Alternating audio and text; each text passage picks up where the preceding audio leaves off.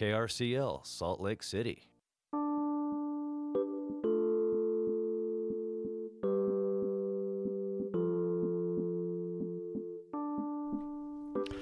Welcome to Radioactive, a show for grassroots activists, a show for community builders, a show for punk rock farmers, and a show for DIY creatives. And we're on your community connection every weeknight at 6 p.m. I'm Nick Burns.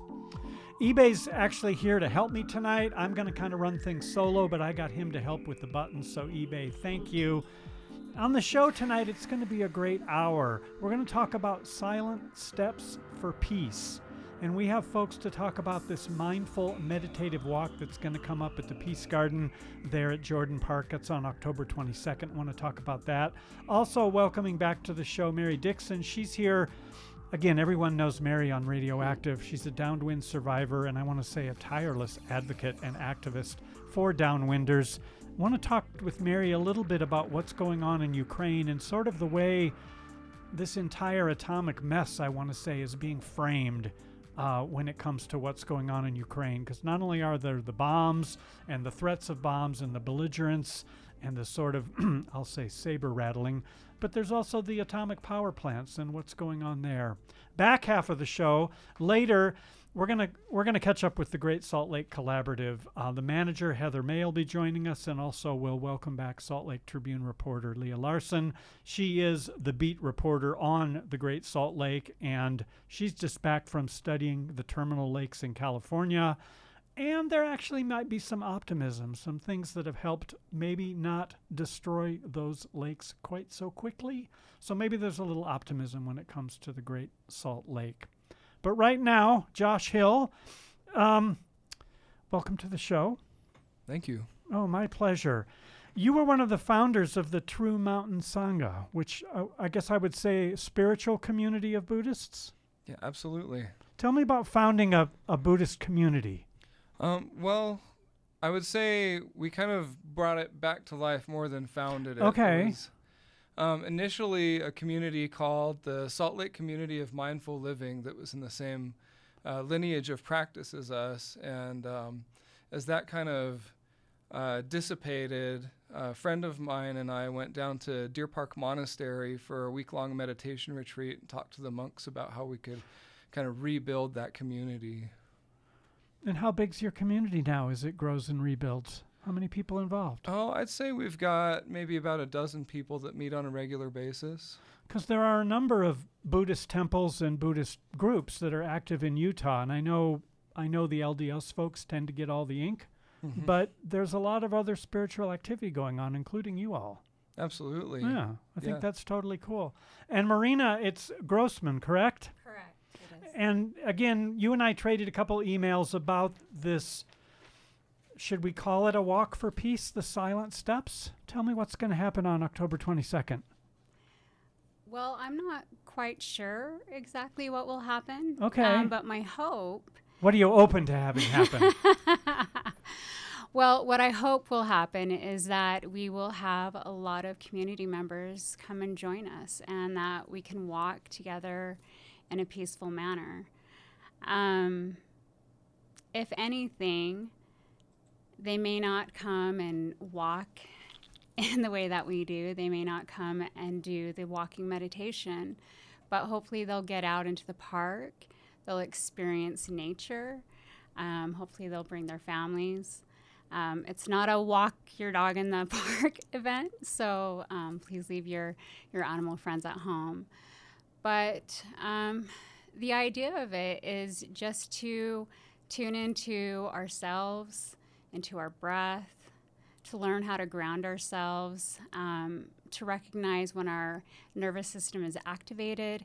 And for me, the reason this is so important is because as someone who is engaged within the community and who is concerned about the state of our world, we need to continue to show up. We need to show up for ourselves. We need to show up for our children, our loved ones. And we can only do that if we take care of ourselves. And I've recognized that there's been a lot of anger. There's a lot of polarization. And we're not going to be able to meet a middle ground if everyone's angry there are folks who can't even pay their rent, and then there's other people that are stocking up their arsenals. And so we want to be able to come as our individual self with our own circumstances and still be able to show up as a collective and not, I guess, to make meaningful change together. Well said. And I want to drill in on something you just talked about, all this anger in the world, which is, everything from, Putin in Russia being belligerent to, people shooting at people when their fast food order doesn't come out right. There's so much anger around. But when I read about this silent steps for peace, and I think about people just sort of meditatively being present, I think about a way to sort of be nonviolent toward the self. There's so much discussion of the outward anger, somebody's going ballistic on Twitter or whatever. But it seems to me that maybe what you're getting at can involve an inner peace that we have a lot of anger towards ourselves, whether it's pandemic stress, school grades, kids, I don't know. But it just seems like that's something that you're getting at here is how do we turn the peace inward? Well, and it's a practice. It's a discipline, just like with anything. And that's really the point of the walk. It's practice. It's collective, but it takes individual effort to show up and to slow down and hopefully turn off your phone. I was going to say to be quiet is a huge challenge these days. Well, you use the word practice. Can I ask about your own? How long have you been involved in this sort of mindfulness practice? So my formal practice began in 2016. So a long time.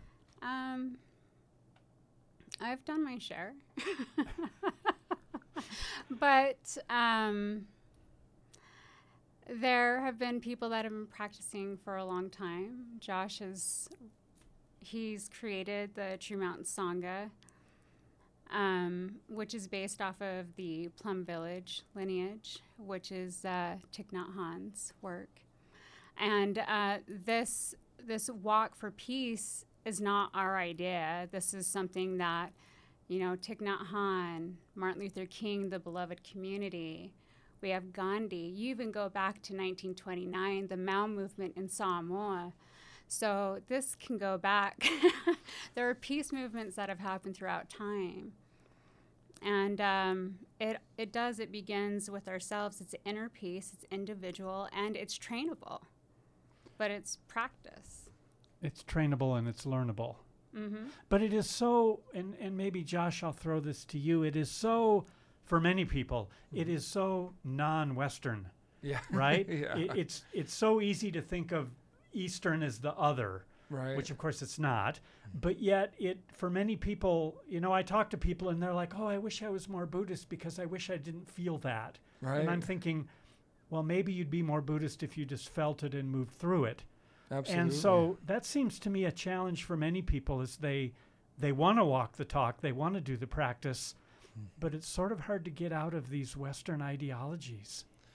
Yeah, and I think that's one of the real great things about Thich Nhat Hanh is he spent a lot of work trying to make this accessible to Westerners. I mean, he spent a lot of years studying comparative religion at Princeton and philosophy. And so, he has a lot of really good insight into the Western mind, and a lot of his writings and teachings and approaches to these practices have been catered to Westerners. So I think that's really a wonderful gift that he's given us.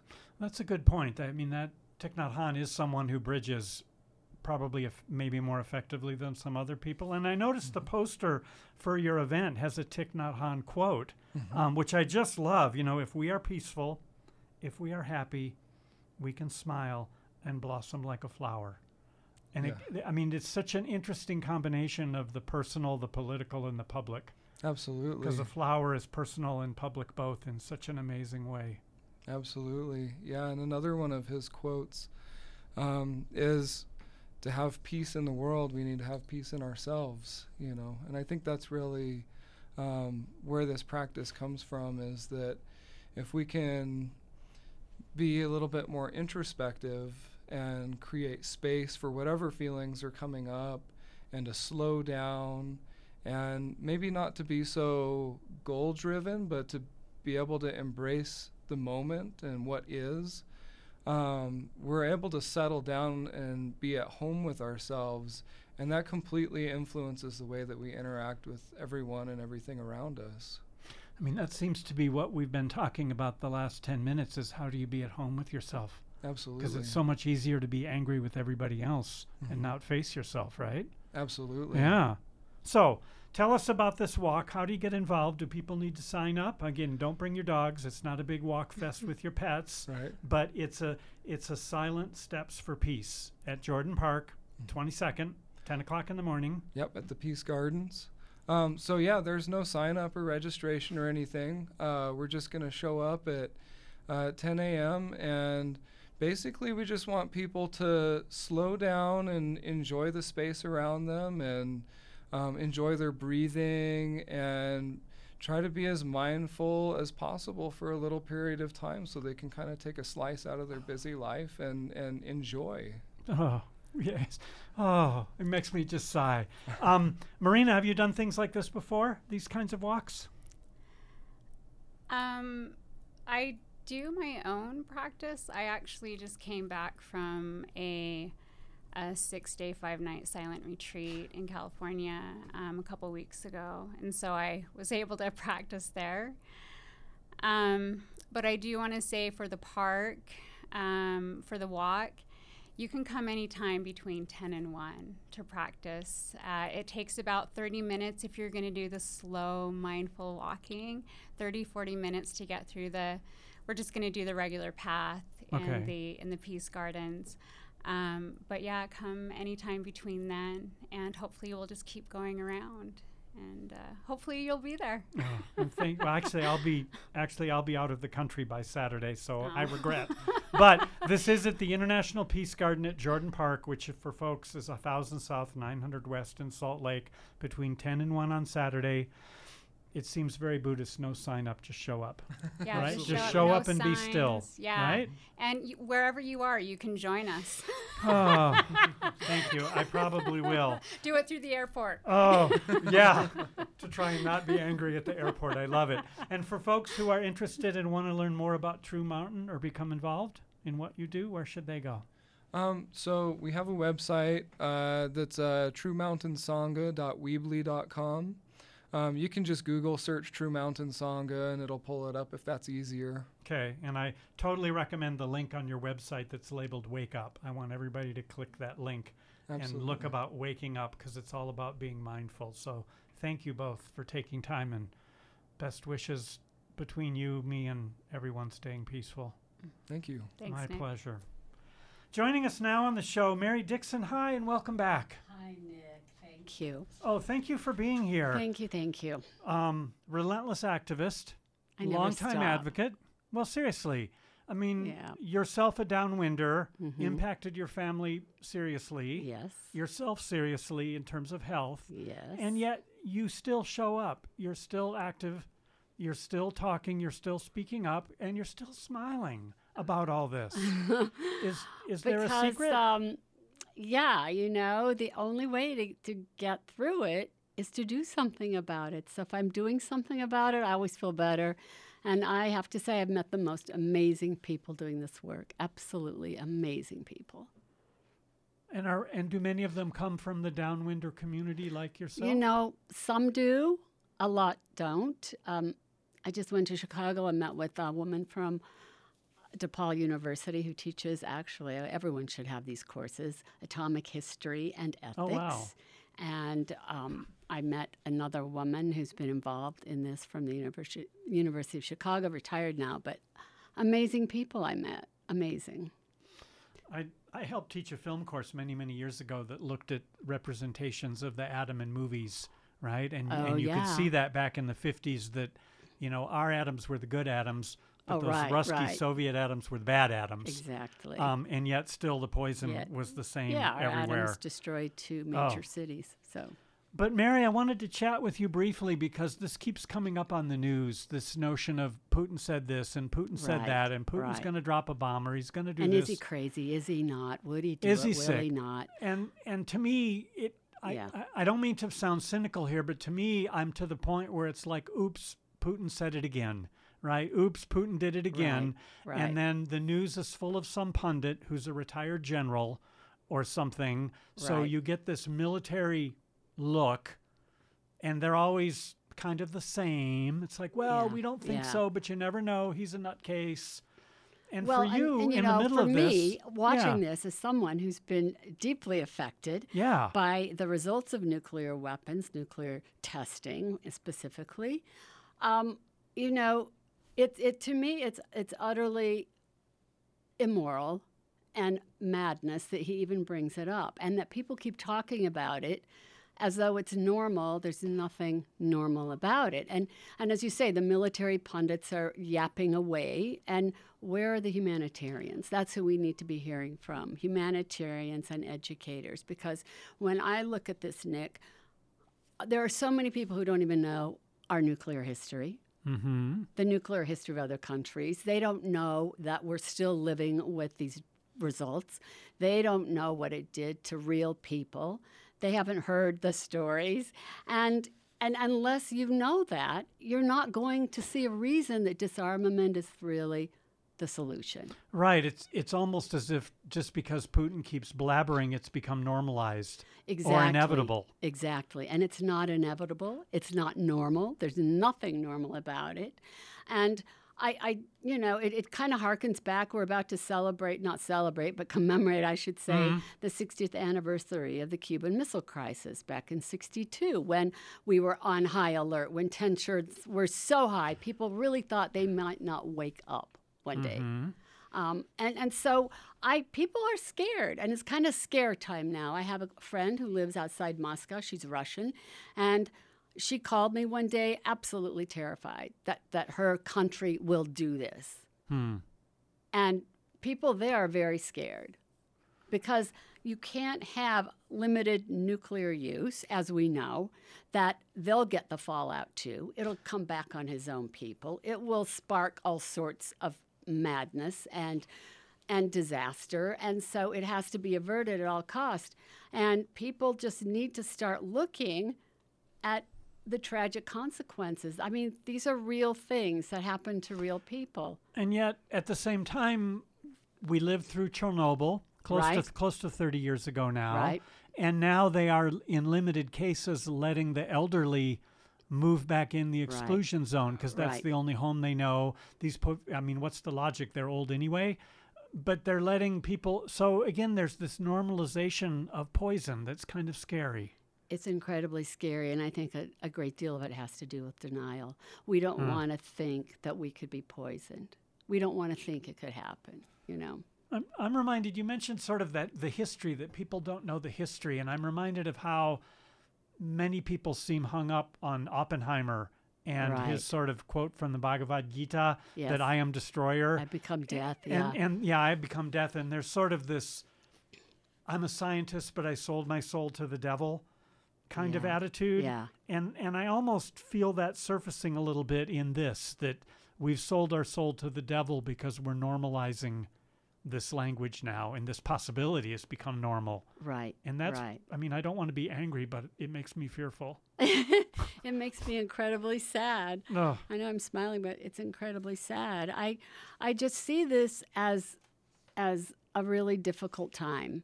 And you were talking, Marina was talking about the anger. There's so much anger, and if you look at Putin, the anger that man's feeling because his war is not going well, and that he would resort to a desperate measure like this. I mean, it's a possibility. I have to say, I don't think it's a probability. I don't think it will actually happen, but you have to see that it's there and that ugly specter's being raised.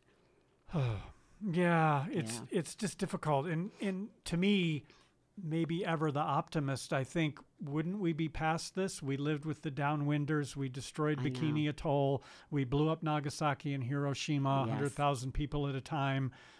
And maybe I'm just stupidly naive.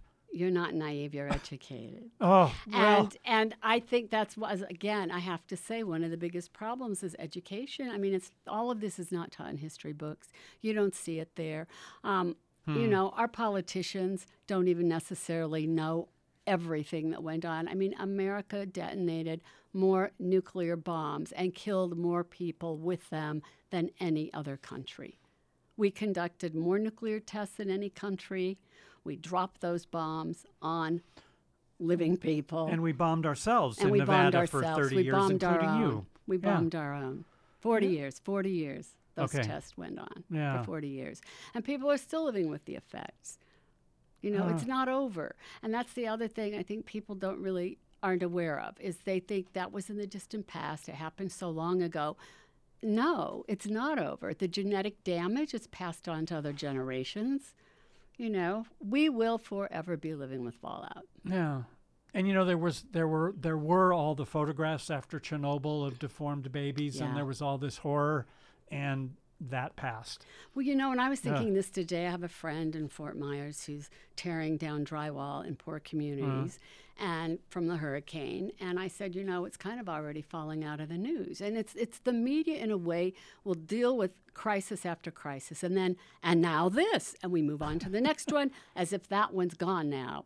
And the things aren't gone. People, real human beings, are still living with these tragedies. Yeah, I mean, Mary, that'd have to be a whole nother show, right? It would because be. the That gets into medium, the whole media literacy the medium part, is you the know? message, right? And It the is. medium It of is. television gives us the message of here, Yeah. now, and immediate. Yeah. So what's today's hurricane? What's today's bomb threat?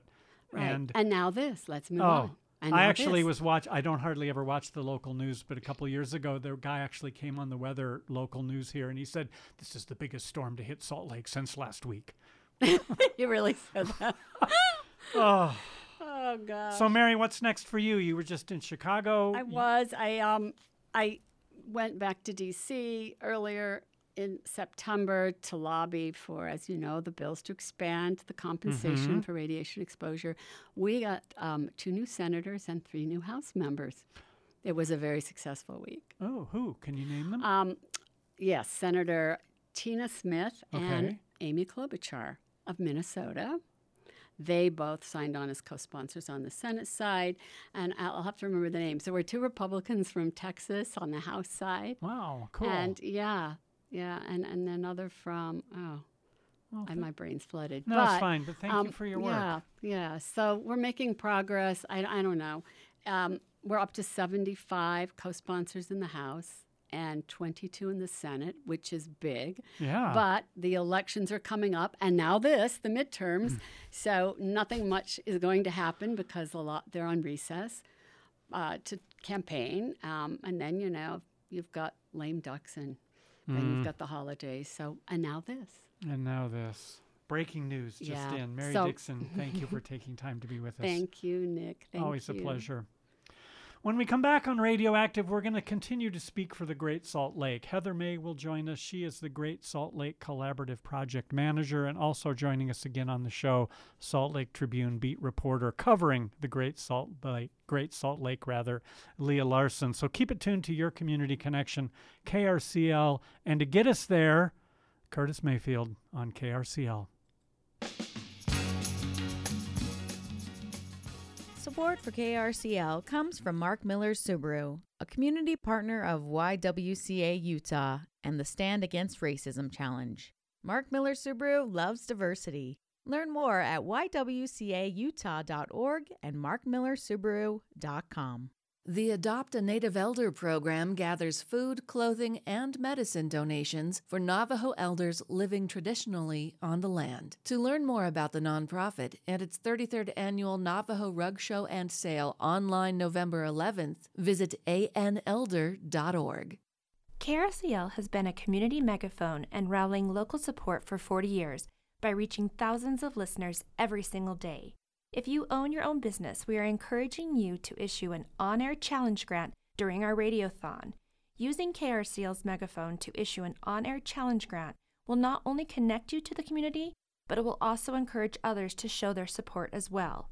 Together, local businesses and KRCL can support each other, stay connected, and thrive. For more information, email Trina B. at krcl.org. This is Radioactive on Your Community Connection. We're here every weeknight at 6 p.m.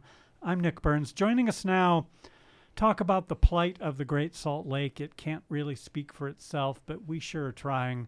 And we also want to talk about a comparison to Mono Lake and Owens Lake in California. There's a number of these sort of basin terminal lakes in the West and around the world.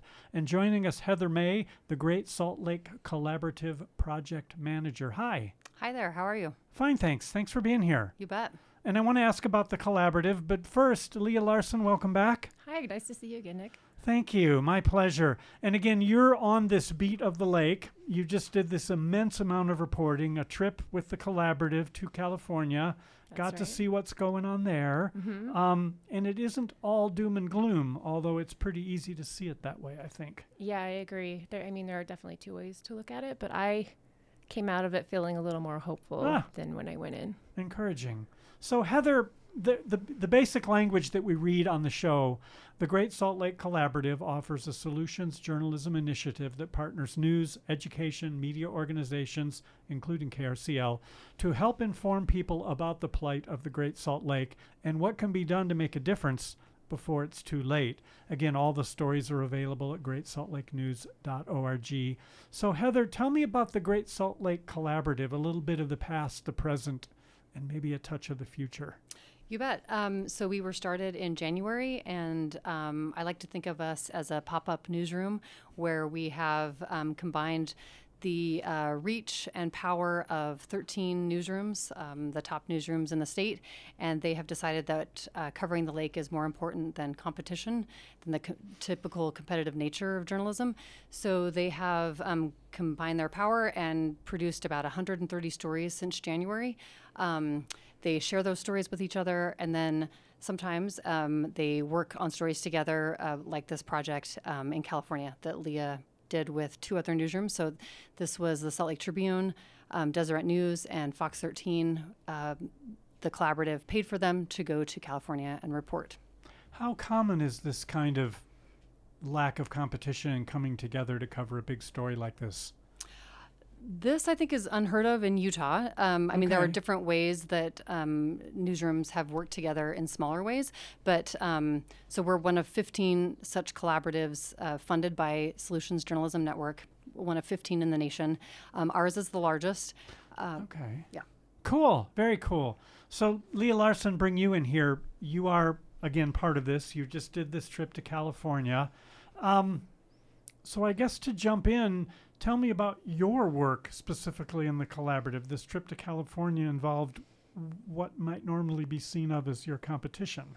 Yeah, and before I jump into that, I just want to give Heather a big thanks because I think the phrase we've used to describe her a lot is herder of cats. Her job has not been easy getting all these newsrooms to talk to each other and communicate and collaborate.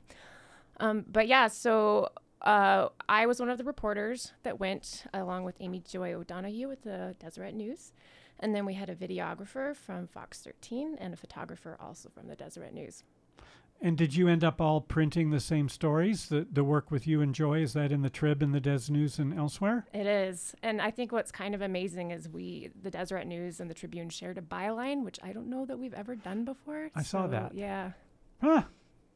Well, I think it's pretty exciting. So there's this huge lift you did. You all went to California. You toured around.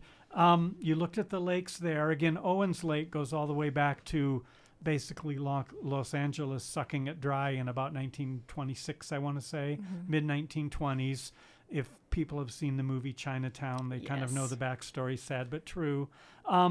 They're all terminal lakes. They all have this super high salinity. They're all in these basins which don't drain.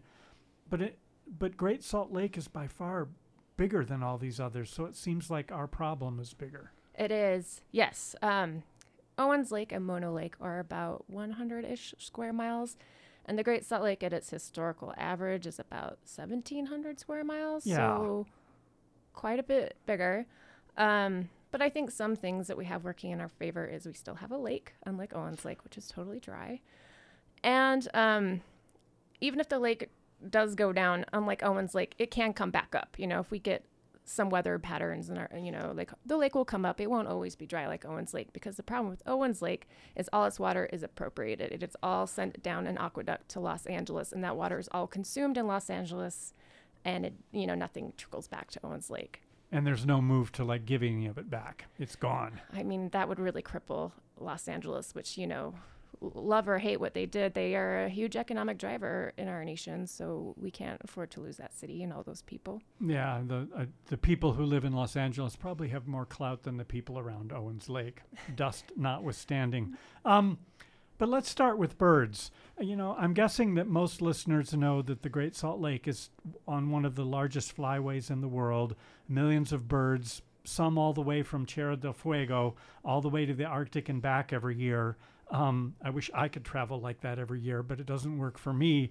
But these lakes in California are also a flyway with birds stopping. So what are we seeing with those lakes, and what's happening to the birds? Yeah, so all these salty lake systems kind of work together in concert. Birds will go from one to another, or, they'll kind of maybe, for example, Mono Lake and Great Salt Lake host almost the entire population of ear grebes in the hemisphere, but they split it about half and half. But when Mono Lake was going down in recent years, we saw all those birds coming to the Great Salt Lake. Oh, interesting. They could change their route. Yes. So, when that's what kind of makes these systems interesting. When one kind of dries up, well, maybe the birds will move somewhere else. But what we're seeing right now is they're all drying up. So what do the birds do, right? John Left, who you featured on Radioactive before, he told me that it's kind of like, driving to Wendover on an empty tank, hoping that you'll fill up at the one lonely gas station along the way. But you get there and there's a line of cars and they're only giving out 1 gallon of gas. So what do? You have to start making some hard choices. Like, are you going to make it? Like, how far do you go? Where else do you go? How hard, does anyone know any research about how hard it is for the birds to sort of change and say, no more Mono Lake, let's go over to Great Salt Lake? Is that a big deal for them, I wonder? Or is it just kind of a bird thing? Well, Mono Lake doesn't support the vast number of species that the Great Salt Lake does. But, we've seen them moving, like I said, with the eared grebes. Yeah. So we've witnessed that because they do counts. But, I don't know that there's been a comprehensive study. The Audubon in 2017, I think, was pretty alarmed by this trend of the saline lakes disappearing. So they did their own study where they could kind of prove that all these saline systems are united. So I think that was pretty groundbreaking research and really helpful to open people's eyes. And in terms of your work with the Great Salt Lake Collaborative, was traveling to California and looking at Mono Lake and Owens Lake, was that all part of the collaborative's plan, or did that develop as the reporting moved ahead? I think it was an idea I pitched to Heather, and Heather was supportive, and she went to the collaborative. But yeah, I think for me, going there and seeing them in person, because I've written about these lakes before when I was previously at the Standard Examiner in Ogden. So I'd written about them before. I kind of knew them, a little bit about them. But I'll tell you, going there, it was a totally different experience. Like, I think they needed to be seen to really be properly reported on. And we mentioned Owens Lake is pretty much gone. That's toast. It's history. It's a dry lake bed. We'll talk about the dust and the poison in the air and whatnot. Mono Lake, not quite so bad off. It's shrinking, but not quite dead yet. Yes. So that's kind of interesting. So everybody thinks about Owens Lake as a dead lake. And that's what I thought too, which is why it was nice to go there in person and actually see it and talk to people who live and work there. So they have contained the dust. It was the historical largest source of man-made dust, human-made dust pollution in the United States. But the dust is contained, like it's mostly contained. And now Mono Lake actually is the largest source of human-caused dust pollution in North America. So thank you very much. So Owens Lake used to be terrible, used to be poison dust blowing everywhere, huge dust storms. There's pictures comparable to the Dust Bowl from the 30s and whatnot. So what'd they do? That's a great question. Yeah. So if you look at an aerial photograph of Owens Lake, it looks trippy. It looks like a weird art project. There's like this mosaic of structures where they're just trying different things in different parts of the lake and going with what works best. It has been a very long and very expensive experiment. So in certain parts of the lake, one of LA's favorite treatments is just to put down like a big, thick layer of gravel, which is very trippy to see, like 2 square miles of gravel. And they like that because it lasts really long and it doesn't require any water. But the state of California, which owns a lake bed, does not like that because it provides no wildlife benefits. It doesn't look very nice. It's very LA. It's a parking lot. Yeah, well, and walking around on this gravel bed, which I did in August, it was so hot. So I can't imagine what kind of microclimate that's creating. So some of the most common treatment they're using is shallow flooding, which is kind of common sense. Like a lake wants water. So they, put in this like system of like 14,000 miles of pipes, which is mind-boggling to think about. But so they put in this big network of pipes, and they will, during the dust season, flood these little like sectioned off areas in the lake with water, very shallow water. But that had the unintended side benefit of creating habitat again for birds. So all these birds have started coming back, and the brine shrimp have come back, and the brine flies. So that's been kind of interesting. Where are they getting the water for these 14,000 miles of pipes? So from Owens Lake's natural tributary, the Owens River, that LA would prefer to be sending down the aqueduct to their customers, to their residents. So they want to eliminate this shallow flooding as much as possible, even though it is the most effective and it's really great for the birds and the environment. And another weird thing that they've tried is they'll take less water and just wet the dirt or the lake bed, and then they plow it, kind of like a farmer plows a field before the farmer plants. And they found that has been really effective as long as it doesn't rain. Because like counterintuitively, when there's water, it like breaks down the structures and then the dust kicks up again. You would think rain would help, but in this case, it does not. So that's just a few. Other places they planted vegetation, but obviously vegetation will only take in parts of the lake that aren't so hypersaline that the plants can grow. Well, it would seem off the top of one's head that doing the shallow flooding, I mean, you only need a few inches of water, helps the birds, helps the vegetation, helps contain the dust, obviously, but then somebody in LA doesn't get water to cook pasta. So well, it is a growing city, so I think they're more looking to the future and growth and climate change and drought. Can I just Heather, jump in. I just wanted to, Leah points out exactly the reason the collaborative sent them to California, because we are a solutions journalism initiative. So we want to see what is working in other places that Utah can learn from, and knowing exactly what Owens Lake did to tamp down that dust may be something that we all very much want to know about. And what is their experience there? What are the limitations? That's exactly what we wanted to find out. And I will say the Great Salt Lake, we are already deploying engineered solutions to the lake. We sometimes don't think about it, but like the Bear River Migratory Bird Refuge, that is not a natural river delta. That is impounded wetlands, man-made. They control the water that goes in and out of them. Or even the causeway. We have turned that into an engineered solution as the Salt Lake shrinks. We talked about this the last time I was here. Right, either opening the causeway or closing the causeway to limit the salt north to south. Exactly. So we already are deploying engineered solutions on the Great Salt Lake. And there's no small irony here that when you talk about Owens Lake, if you dump gravel, you need trucks and fossil fuels. Absolutely. And if you're going to plow it up with huge tractors, you need diesel. No small irony. And a lot of money. Well, yeah, you mentioned, I think, in your reporting, $2.5 billion. Yeah, and that's just to this date. LA will be there in perpetuity. It'll be there forever. It'd be in perpetuity. Yeah. But it's a little tiny lake compared to our lake. I mean, it's a little puddle compared to the Great Salt Lake. It is. But like I mentioned before, all its water is spoken for. All its water is consumed. In fact, it's moved out of the Great Basin into an entirely different geography, a different basin. So the water will never return. We have in our favor the Great Salt Lake. I know agriculture gets demonized a lot, but we have that flexibility that Owens Lake does not have. And had LA not diverted all the water, a lot of people made the case that Owens Lake was a very agricultural valley before. And if that had remained, that probably would have dried the lake anyway. And then who do you go after to fix the problem? So they would kind of be in the same boat as us. Good point. Heather, May, in terms of the collaborative, do you have plans, or is there research for where you want to send the reporters next? I mean, there are these terminal lakes elsewhere in the world also that are suffering. I don't know if the solutions are any different in Iran or Kazakhstan. Leah and I were kind of joking about, next trip is Israel. But no, we don't have something like that on the books. We do have another year of funding from Solutions Journalism Network, and then we hope to become sustainable with other donors. But that's up to the newsrooms to come up with, where can they go next to investigate other solutions. Okay. And I think the reason we wanted to go to these lakes, even though they're small, is they're in the same geography as us. They're in the Great Basin.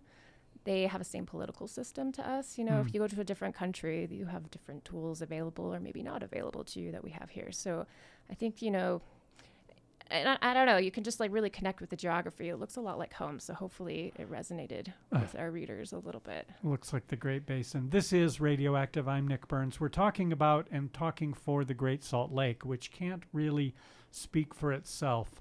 But the collaborative, which brings together a dozen or more different newsrooms, as well as colleges, universities, students at Salt Lake Community College, libraries, all working together on this reporting. So keep it tuned. Want to talk more with Heather May and Leah Larson, but just so you keep it tuned, tonight on Your Community Connection, Democracy Now! Rolls at 7 with Amy Goodman, Rude Awakening with Liz at 8. If you haven't heard that show, please check it out. And Maximum Distortion, that blast-off starts with Forgash and Cody D at 10:30, and every weekday morning, a brand new day, 6 a.m. with John Florence. What a nice day, nice way to...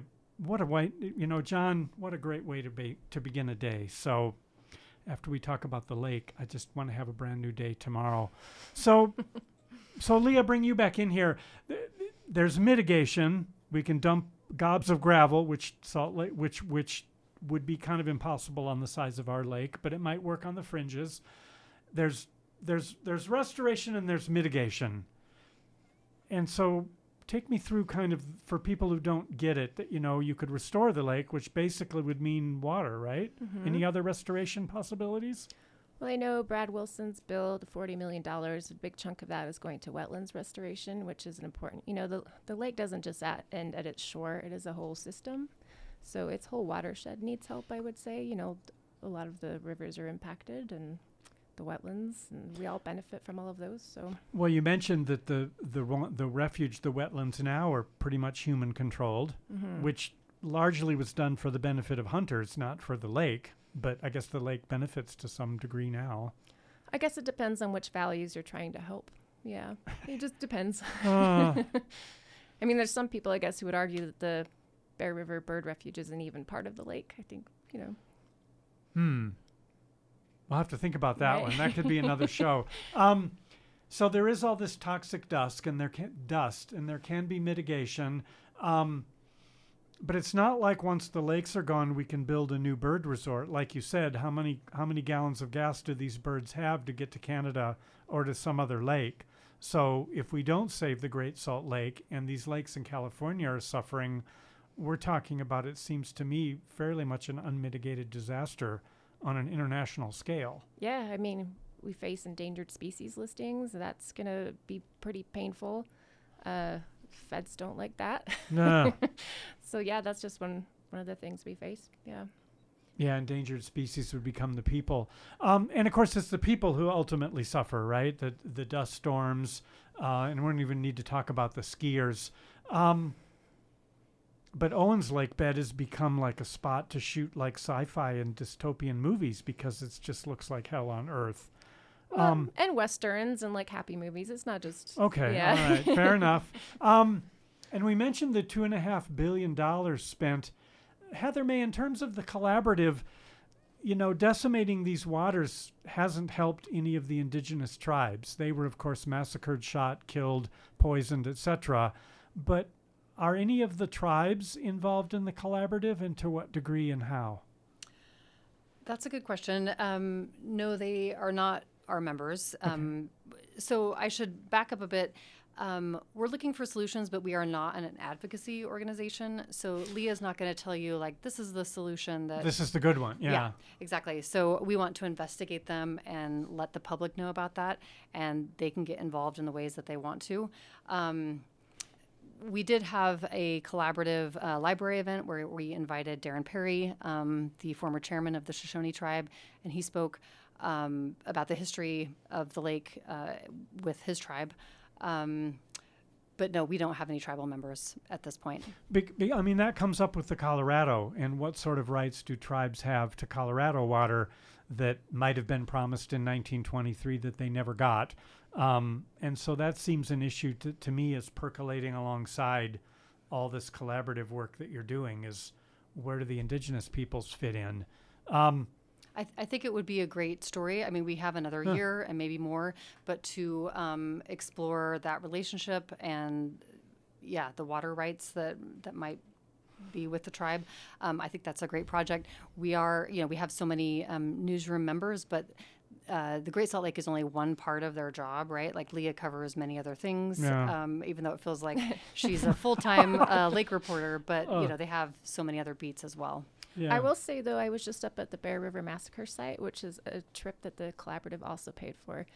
And as you know, the Bear River is the biggest tributary to the Great Salt Lake, so it's part of that whole ecosystem and watershed.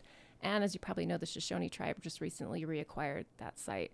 So that story is coming. Oh, good. And I do plan to do a bigger story on like the cultural heritage of the Great Salt Lake and the native tribes. Is the Bear Lake included in your reporting? Because it's got dams and levees to control in and outflow, and it's shrinking too.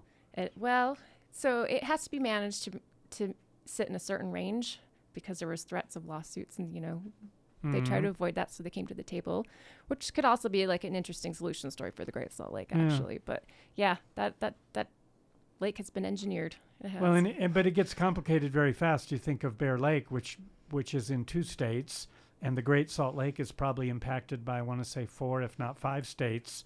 So any solution or any proposed solution is going to have to probably be bigger than just the Utah legislature. For sure. The Bear River, the biggest tributary, it goes through 3 states. Yeah. And it has its own compact, just like the Colorado River. Yeah. Oh, well, let's move to something that might be a little bit more optimistic here in the few minutes we have left. Mono Lake has brine shrimp. I was very intrigued to learn from your reporting that they're a different kind of brine shrimp.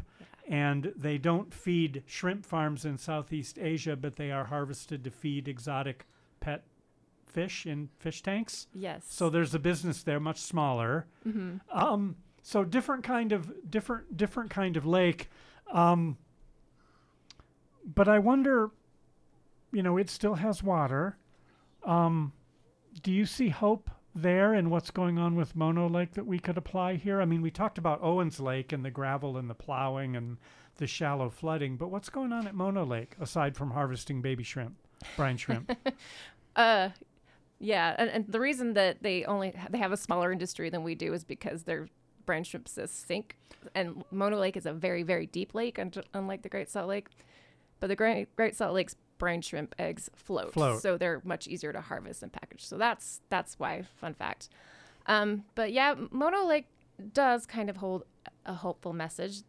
A group of advocates for that lake went to court and fought for its right to exist. And they won that right, but they kind of left it up into the air as to how you balance the needs of LA with the needs of the lake. So the California Water Resources Board deliberated and studied for years and years. And they finally came up with a target elevation for Mono Lake and mandated that it must rise to that elevation. And that was in like 1992, 93. Mm-hmm. All these years later, haven't got there. So there's talk that it needs to be reevaluated. But what I would say is a good takeaway for the Great Salt Lake is at least they have a target, right? At least they know where they're trying to go. We haven't set a target. And I know everybody's talking about ways to get more water to the Great Salt Lake. But how do we know when we've done enough? And as you know, if there's too much water in the Great Salt Lake, that's not good either. So something to think about. So at least they sort of have a target, but like you say, they've never reached it in 30 years, but at least they've got an idea. At least they have an idea. So we've been talking about all these terminal lakes, right? And as the headline of one of your pieces says, every drop matters, right? Whether it's on an alfalfa field or somebody's lawn or a pot of soup or flushing a toilet or whatever. But I wonder about the water that's underground. Does your research and reporting include what's under the ground, or are we only talking about the surface? That is such a good question. So I think this is a very understudied issue, but we are already seeing problems with the groundwater in the watershed. So if you think of the Wasatch Back, which is where the headwaters of a lot of these tributaries are, so you would think they are abundant in water, but the senior water rights are on the Wasatch Front. So they got to watch all their water go down these rivers down to the Wasatch Front. So instead they drill wells to support their cities and their second, third, fourth homes, whatever the case may be. And they've had to put a lot of moratoriums on building there because they're running out of water. So I think that is a signal that all is not well underground either in the watershed. I think that was Camas back in July or August, had a fire. Somebody's barn burned down, and they used up like the entire water supply for the city, putting out the barn. Yeah, Oops. even in Cache Valley, I think it was last year, there was this town that was on the verge of totally running out of water. So they had to do an emergency, like, don't water your lawns. Otherwise, we're going to have nothing by the weekend. And everybody was quite surprised by that. So even up in Cache Valley, you know, we're seeing signs. So a couple minutes left. Heather may bring you back in here. The future of the collaborative, like you said, you have funding for a year. Will you have reporters up at the legislative session? Yes, and they're not my reporters, but well, okay, thank you. But will there be Yes. collaborative reporters? She'll be herding the cats. Yeah, absolutely. Okay. We hope to plan that out, and how they all want to work together at the legislature. That's a new territory, right, for these newsrooms. But absolutely, you'll see, I'm sure, most newsrooms at the legislature, and I think this will be a very, the top issue, I imagine. Well, and I'm intrigued, as you said earlier, Heather, that you are solutions journalism. You're not advocates. That's right. And when it comes to the legislature, most people have fairly strong opinions, yay, nay, and in between. So I wonder if that might be a delicate balance to advocate for solutions and yet not run contrary and have people accuse you of taking sides. I don't know. Right. So I would put it that they are going to be reporting and investigating solutions that are maybe found here or elsewhere. Not advocating for them, and not even advocating that lawmakers, solve the crisis. That's not really the role of journalism. But I'll speak for myself. Certainly, I live in Utah and would want the crisis to be solved. I think everybody would say that who lives here, right? But we aren't going to advocate for one issue or another. Well, I think solutions journalism is so important these days. I mean, that's my bias. I don't mind sharing that it's, as we were talking earlier in the hour, it's so easy just to blab and be negative or report the horse race, or today's emergency is now tomorrow's emergency. Forget about yesterday's. But what you're talking about are solutions that are ongoing. So, Leah, a couple minutes left. Do you see, or to what degree do you see a strong political will to adopt either some of these California-style solutions or any other solutions? Do you see a political will? Wow. I mean, $40 million was chump change, but it was nothing last session. Well, Speaker Brad Wilson is having another Great Salt Lake Issues forum tomorrow, which is the last day of our project, actually, and we did not do that on purpose. But I mean, You'll it's be a there? gathering of lawmakers. I will be there. I will cover it. They haven't stopped talking about it, so seems the will might be there. And this event tomorrow, I believe the public can stream it. I think you can stream it on the web. I don't know the details, but I did read that. I saw that on Friends of Great Salt Lake. You can register for it. I don't know if they're helping run it, but you can register to watch it. Yeah. Through their site. Leah, do you know who all's there? Who all's part of this tomorrow beyond legislators? Members of the congressional delegation are going to be there.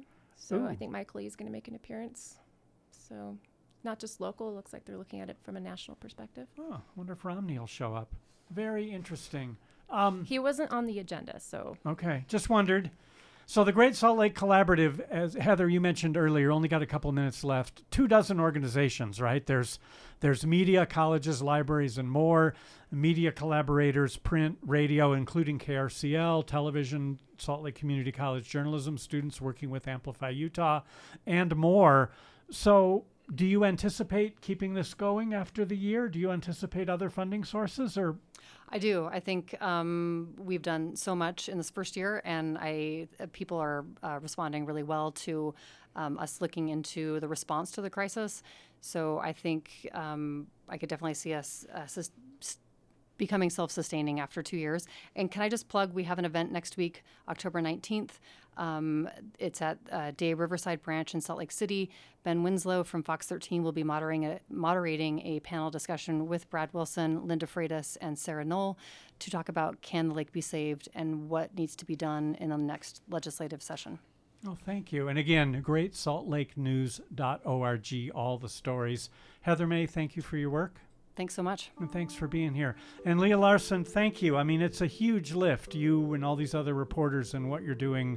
I mean, seeing a story, multiple stories in the Trib day after day after day, not to mention the Des News here on KRCL, Amplify Utah, and the journalism students at Salt Lake Community College. It's amazing. Well, thanks for your interest. And come back again.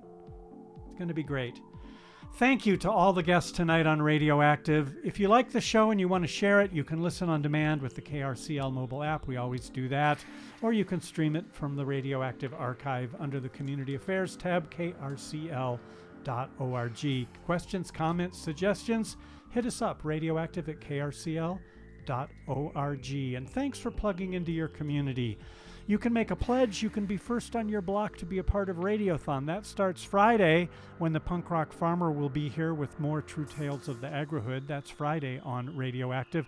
Tomorrow, we're going to turn the mic over to Ma Black. She, of course, hosts KRCL Night Estereo, and she can talk about whatever she wants on Radioactive. I think it's pretty amazing.